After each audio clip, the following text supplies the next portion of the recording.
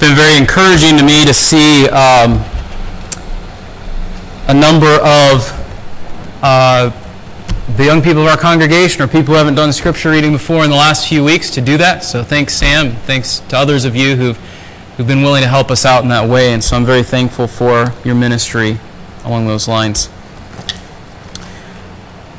Obviously, the last few weeks, Rob Pfeiffer was filling in because of everything that was going on for us as we were figuring out what was going on for Kelly and as we were figuring out next steps as far as her treatment. And so very thankful for his filling in and very thankful for all of you and your encouragement over the last few weeks.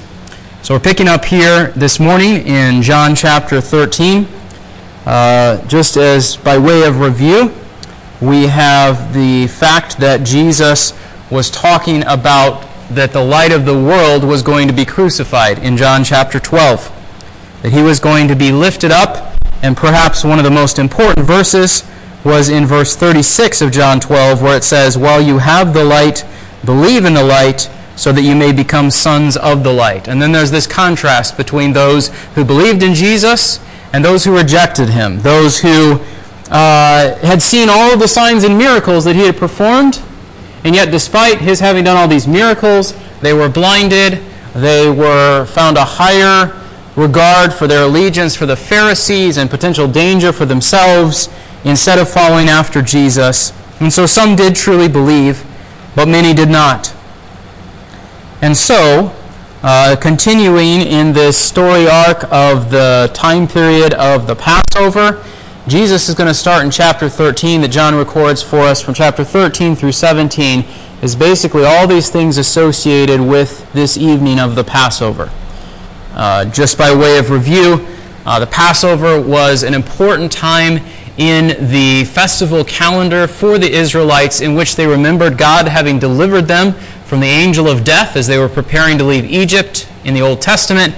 Centuries before, it was something that they still observed at the time of Christ, and so Jesus observes it with his disciples.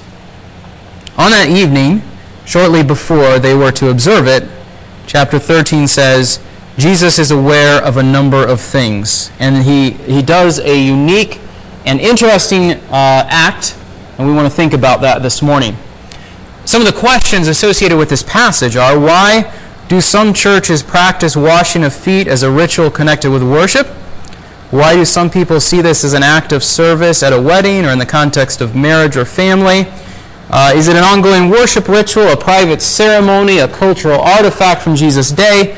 Is it a lesson for today that goes beyond the mere act itself? And so there's a number of clues in the context that I think we'll see to help us answer these questions.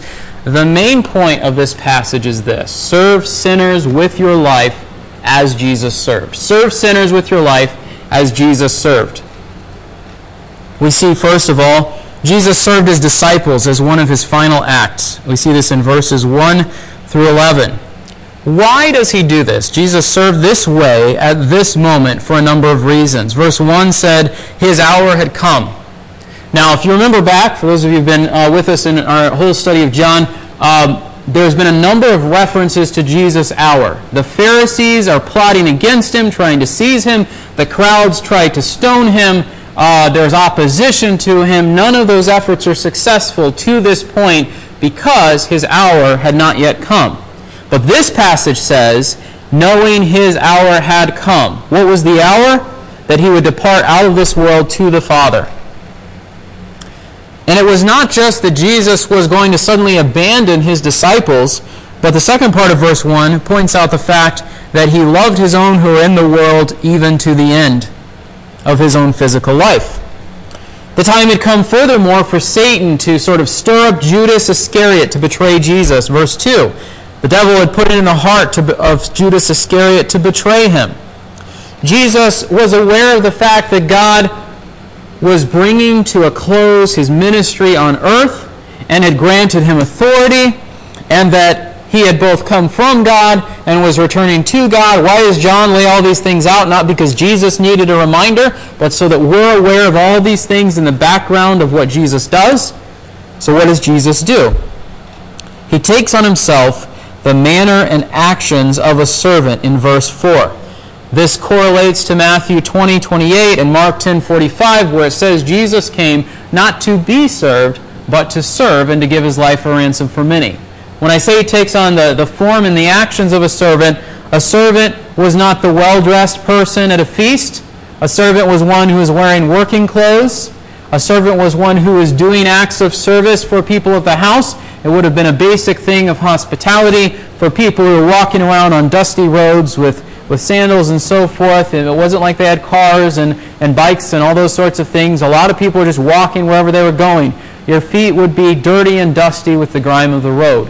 And so it was an act of hospitality to wash feet. But usually it was a servant that did this. But Jesus, in a parallel to the act of service we saw at the beginning of chapter 12, where Mary anoints his feet with the perfume and wipes his feet with her hair, she demeans herself as a servant. Jesus, in the same way, dresses as a servant, acts as a servant toward his disciples. This is a further picture, a reminder that Jesus does all the things he does in his ministry as the obedient Son, the obedient servant of God the Father. Jesus, however, served by carrying out an everyday task for them to illustrate a deeper spiritual truth. As I already mentioned, he washes their feet, much as we saw the lady in the previous chapter wash Jesus' feet. Hers was to anticipate Jesus' death. Jesus, at first glance, just seems to be, because that was a normal thing to do in one of these contexts. Peter questions whether Jesus should do this. And we might question too. Because if Jesus is the teacher, if Jesus is the master, if Jesus is the one who's supposed to be their leader, why is he the one having to get down and perform this act of service? Why weren't the disciples doing this for each other or even for Jesus? Well, we don't see it here, but we see in another of the Gospels that their focus, because right after this incident in the book of Luke, chapter 22, the disciples are having a discussion. Who's the greatest? Who's going to have the best spot in the kingdom? Who's going to be in charge of the most things? Why are they not serving in this moment? Why does Jesus choose this moment to remind them of these things? Because they're all worried about who's the best, who's the greatest, who's going to have the front of the line, perfect spot, nicest food, most recognition. That's their focus. That's what's in their hearts. And in contrast to that, and even knowing that's how they're going to act in just a few minutes, even in a few hours, Jesus humbles himself to serve. Peter says, Jesus, you shouldn't be doing this. Are you going to wash my feet? Jesus says, what I do now you don't realize now, but you'll understand hereafter. Now, if it was simply about Jesus washing Peter's feet, why would he need to say that? Because if it's just, I'm washing your feet, and you see this happen every day, and so let me do it, what is there for Peter to get? This was something that happened regularly. It's not like this was a complicated thing that was happening. We'll come back to that in a moment. Peter objects to what Jesus says, never shall you wash my feet. And Jesus says, if I don't wash you, you have no part with me. Now notice, Jesus says, if I don't wash you, you have no part with me. Again, did Jesus wash the feet of every person who followed him as one of his disciples? No. What was the significance then of this statement, if I don't wash you, you have no part with me? We'll come back to that in a moment too. Peter then wants Jesus to wash all of him. Well, if we're going to do this, let's just do a bath. Wash my head, wash my hands, wash my feet as well. Jesus points out yet again that this cleansing is not primarily about getting the muck and grime of the daily life off of Peter. What is it about? He says he was bathed and he's only to wash his feet, but is completely clean, and you are clean, but not all of you.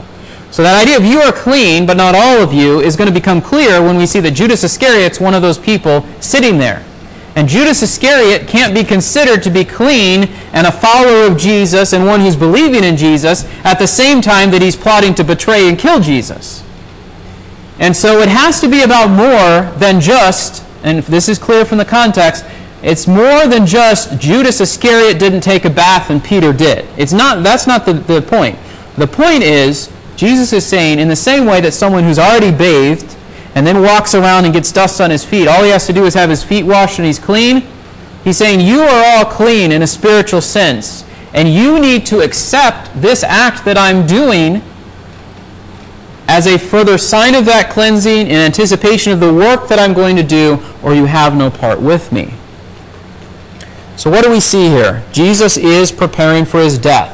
He gives the disciples an illustration of his role as the servant, which I think we're going to see looks toward his crucifixion.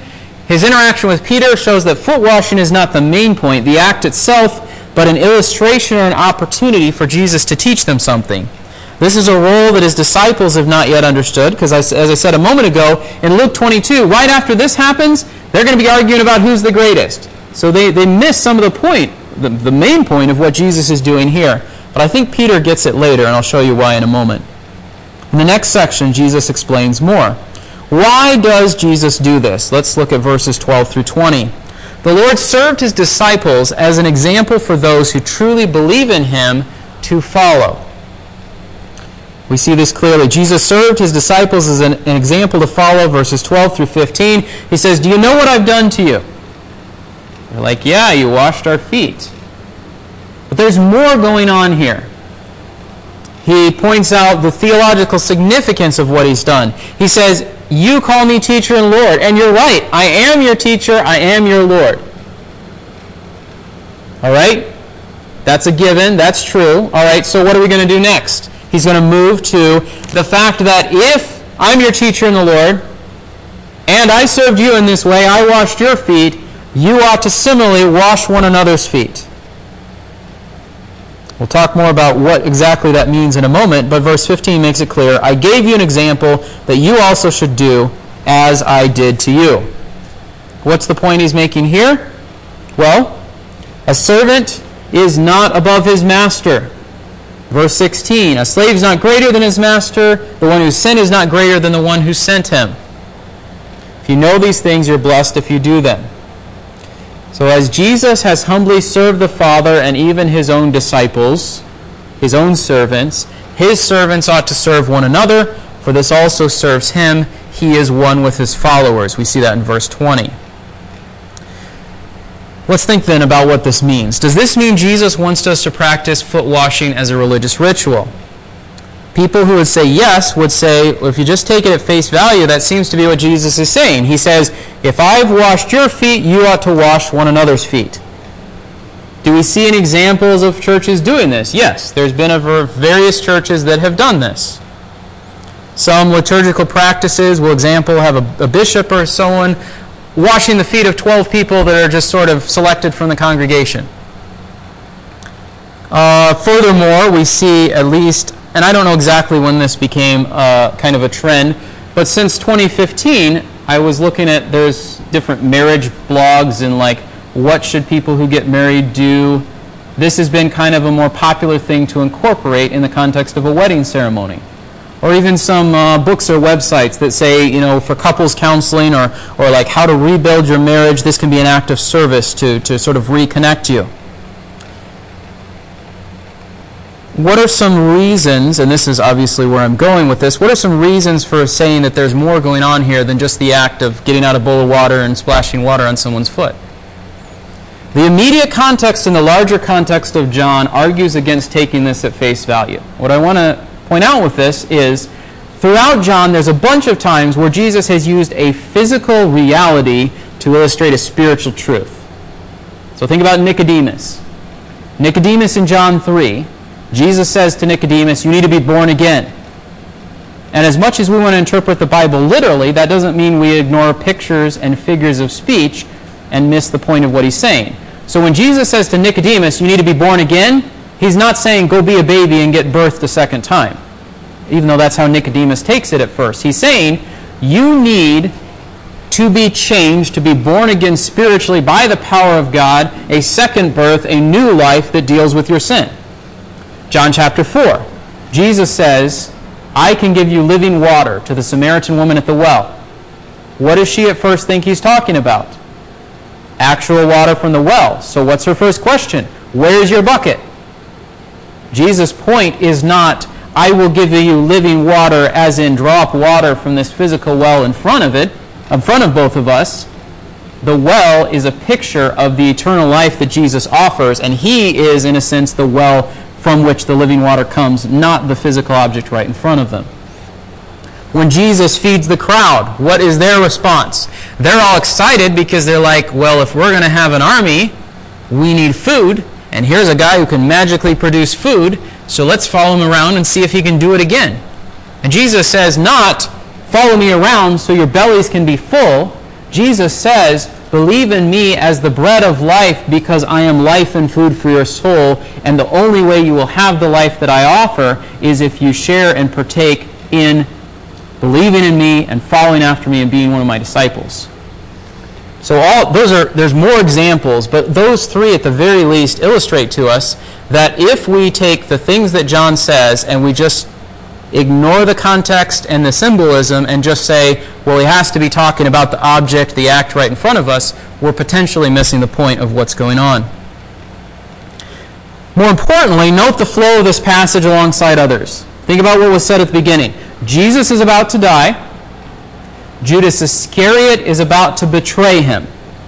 Jesus serves Judas Iscariot, the betrayer, with love to the end. Jesus tells Peter he must humble himself and receive Jesus' humble act or has no part with Jesus. Jesus urges the disciples to follow his example. Jesus is talking about being clean. I'm going to put in brackets from sin because I think that's what it's talking about. He says the 11 are clean. How are they clean? Through Jesus' anticipated work on the cross. Judas Iscariot is not clean because he's going to betray and reject Jesus' work. We'll see the end of his betrayal in the last parts here, the last verses of chapter 13.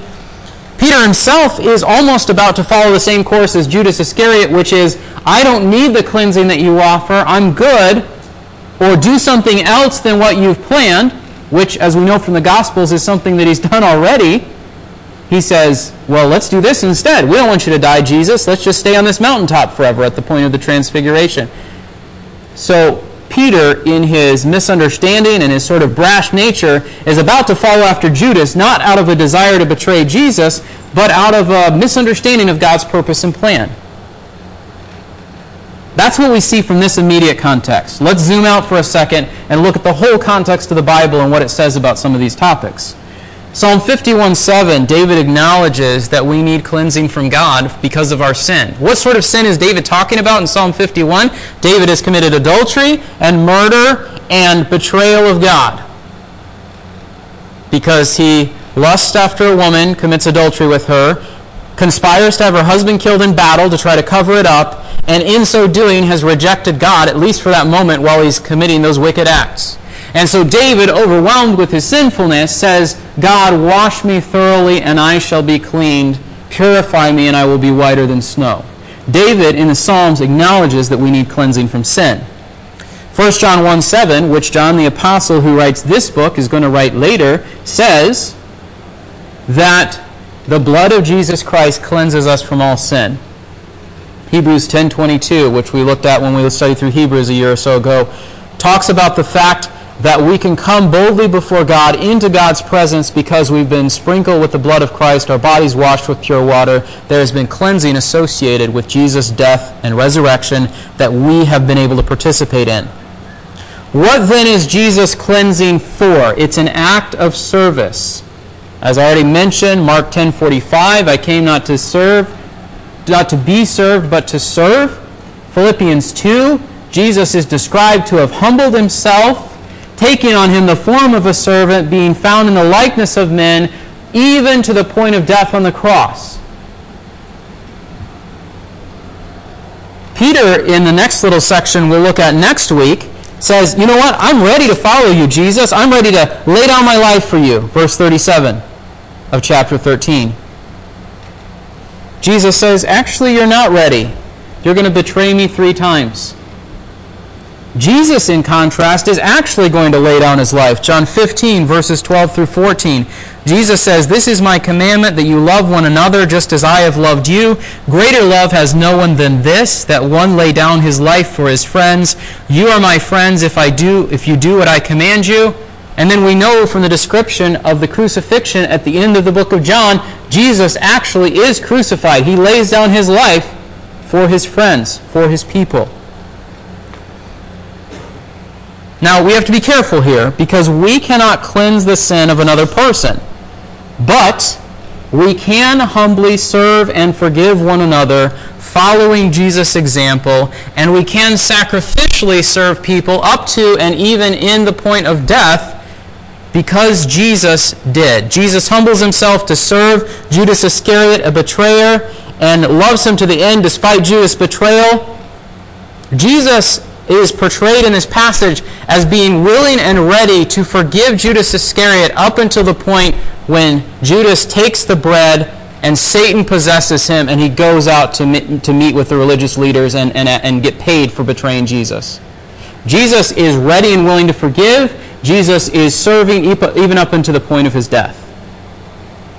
Going back to the passage. Look at verses 18 through 20, chapter 13. Only those who really belong to Jesus will serve in this way. Jesus served even Judas Iscariot to fulfill the picture of the Bible in which David was betrayed by those closest to him. Jesus would be betrayed by one of his own disciples. Jesus says, I don't speak to all of you because I know Judas Iscariot is sitting there, and he's going to talk about that more in a moment. I know the ones that I've chosen. Why then is all this going on? So that the Scripture may be fulfilled. And what Scripture needs to be fulfilled? Psalm chapter 41 and verse 9, when it says, the one who's eaten my own bread has lifted himself up against me. David, in Psalm 41, is probably thinking of one of the several instances when his own family members try to overthrow him as king. We know this to be the case. Absalom is the biggest example we think of. His own son that he loves very dearly, organizes all the people, says, yeah, my dad used to be a good king, not so much anymore.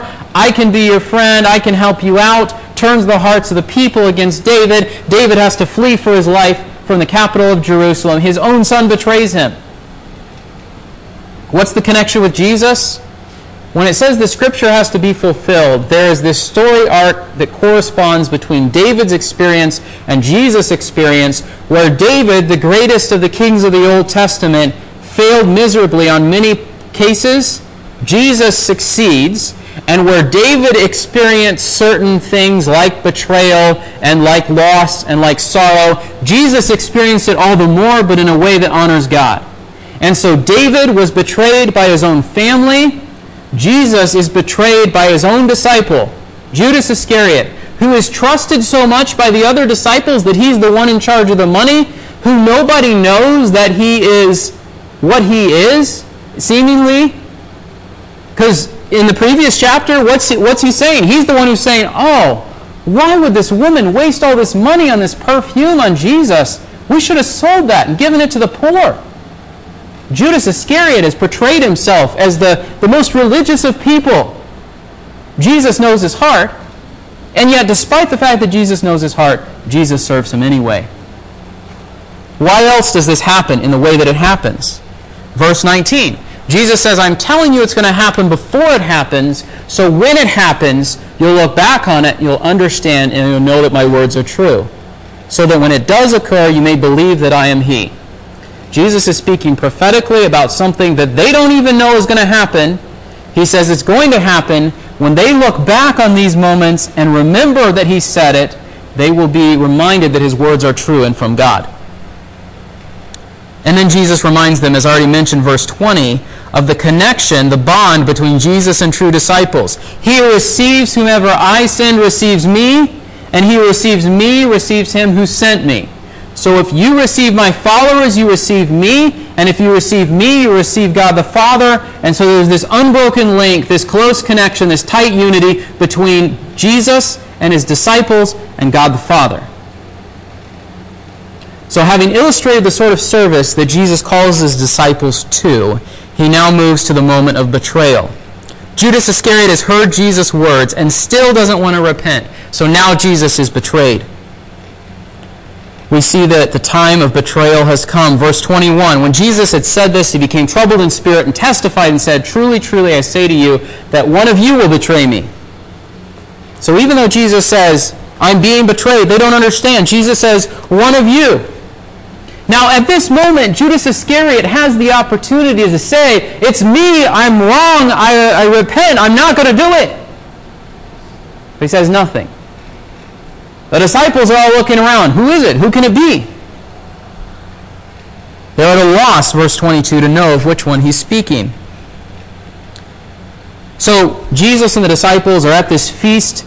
They're reclining on their side at the sort of a low table, observing the feast. And Peter is kind of across the table over here. Any of you ever seen the picture of the Last Supper, Leonardo da Vinci, right? The Last Supper. They're all sitting at the table next to each other, a long row. It's not how it actually was.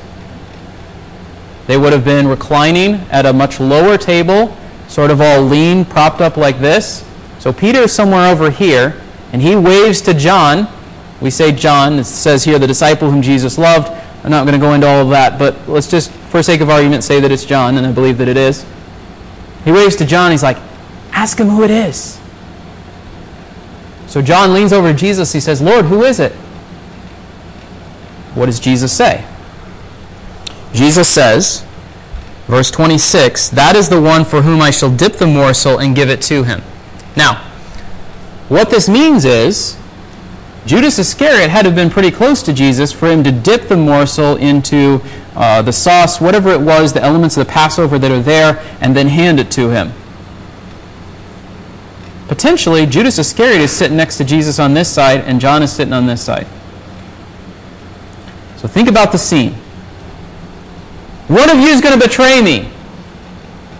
Judas could confess, he doesn't. The disciples want to know who it is, so Peter gets John to ask.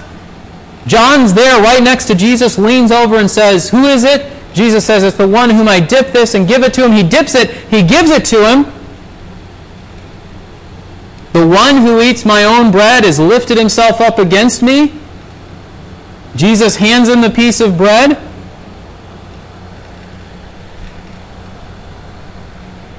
They still don't understand. He took and gave it, verse 26, to Judas the son of Simon Iscariot. After the morsel, Satan then entered into him.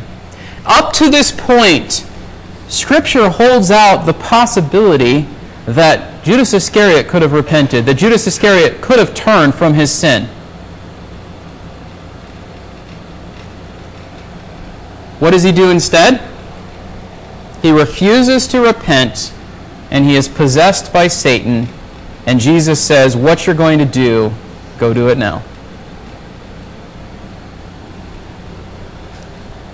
What did the disciples think? No one knew what was going on, verse 28. Some thought because Judas had the money box, Jesus was saying, buy the things we need for the feast, or else that he should give something to the poor. It was common to give money to the poor at the time of Passover. It was common to need a few last-minute things in preparation for the feast. They figured he's the guy who's got the money. Jesus is sending him on an errand. So after receiving the morsel, he, Judas Iscariot, went out immediately, and it was night.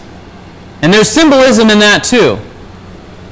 Judas Iscariot, now possessed by Satan, goes out into the night, and the darkness is about to fall. The crucifixion is about to happen. All of these things are about to take place. The hour has come. So what are we supposed to do with a passage like this? Well, let's start with one of the obvious ones. Do you feel betrayed? Jesus washed the feet of Judas Iscariot and was willing to serve those who are the one who is betraying him. And so what I would say to you, all of you, and to myself is, we have to be willing to serve even those that we think have betrayed us. Now sometimes we feel as though someone's betrayed us and they haven't actually, because we've misunderstood the situation or we've read into it in some way. And sometimes people actually have betrayed us. They've said something hurtful about us to other people that they didn't think that we would ever find out. They have harmed us in some way. They've actually betrayed us. What does Jesus do? Jesus serves even the one who, as God, he knows is going to betray him, and he serves him anyway. Not because you should do the same, not because your actions will necessarily save that person or in every case lead them to repentance, but because you are to be like your master. You are to be like Jesus that you claim to follow.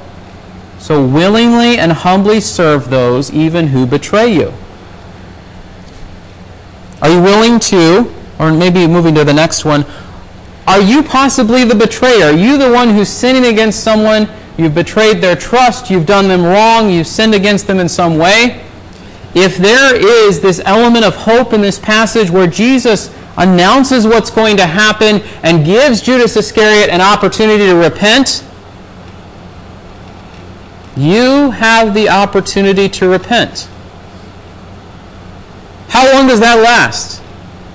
Well, I mean, some people have said as long as there's life, there's hope, and that's probably true to a certain extent. But there may be a point in your life at which God confirms you in your unbelief and you have no desire to repent past that point.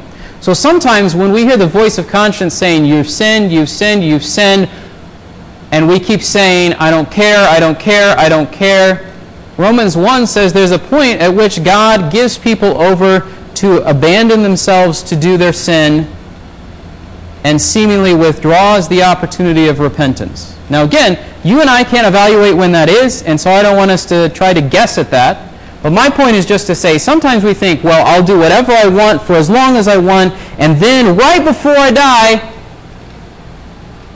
I'm going to follow Jesus.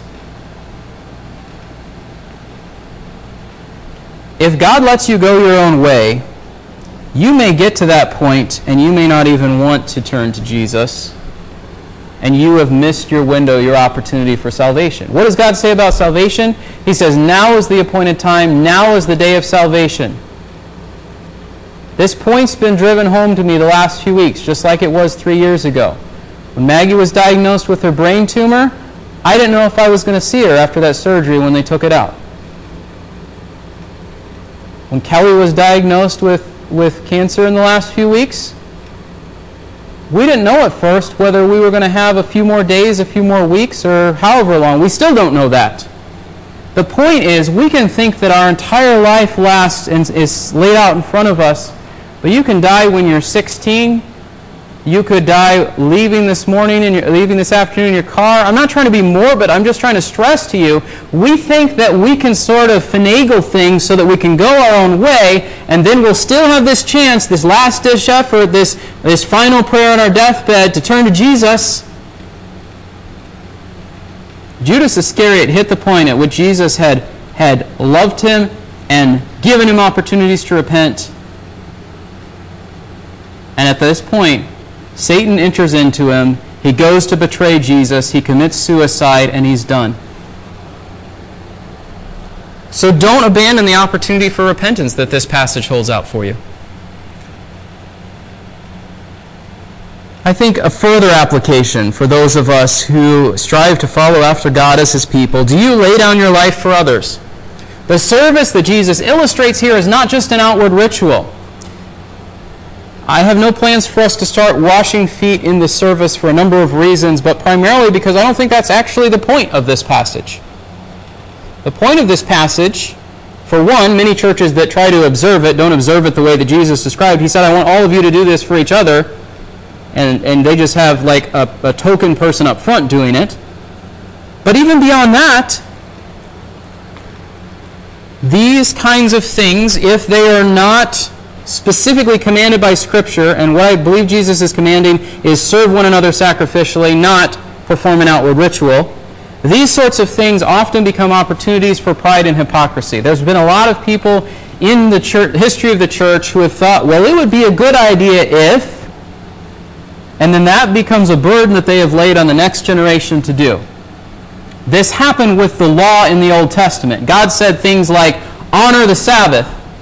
And then the Pharisees came along and they're like, you can only walk 50 feet, and if your neighbor is hurting, sorry, you can't really help him out, and all of these other sorts of things. They added all these extra rules and regulations because they thought it would be a good idea, because they wanted to be really careful they didn't disobey this, so they added all of these things. What ended up happening? They did these things instead of what God actually wanted them to do, which was to honor Him and love their neighbors as themselves.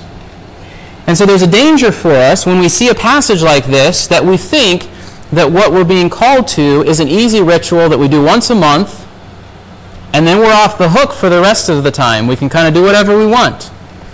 I wash someone's feet at church, so I don't have to do ministries of encouragement or show hospitality or meet someone's needs in this way, because I'm already good because I did this thing. I can check it off my list.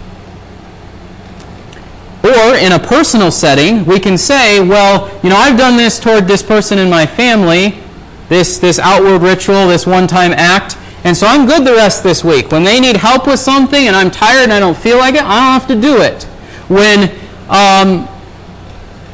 I don't want to listen to a conversation because I want to just go relax, and I'm not obligated to take the time to listen carefully to what they're saying and spend time and minister to them in that way because I already did my thing for this week. When I say, well, I don't have to take time to read the Bible and pray together and all those sorts of things because I did my thing for this week. There's a danger of pride and thinking, well, I did this one thing, so I don't need to worry about anything else. There's also a danger of hypocrisy. Hypocrisy, because the more that I read through the Bible, the more I'm convinced that often the people who are most invested in the outward rituals, like the Pharisees were, are secretly behaving sinfully when they think no one is watching. Or even just in their hearts, not even outside where everybody can see. The Pharisees tithed, but Jesus says, hey, you guys hate widows. There's this lady starving next door to you, but you're tithing 1/8 of an ounce of some spice you bought at the market and thinking God's happy with you. The Pharisees prayed publicly, Lord, look at how religious we are and how much we love you. And then the next day they go and they meet together and they're like, how can we kill Jesus? Because we really don't like the things he's saying and how he's leading the people away. That same kind of hypocrisy can enter into our hearts. We do this outward ritual when we're at church and we want to look like we're at church and we want to look like we're doing the things that everybody thinks we ought to do, and then we go home and we call each other names, or we are selfish in some way, or we waste all of our time instead of building relationships with one another.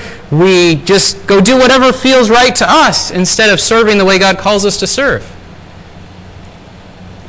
Now, I don't want to paint a picture like this is the only possibility.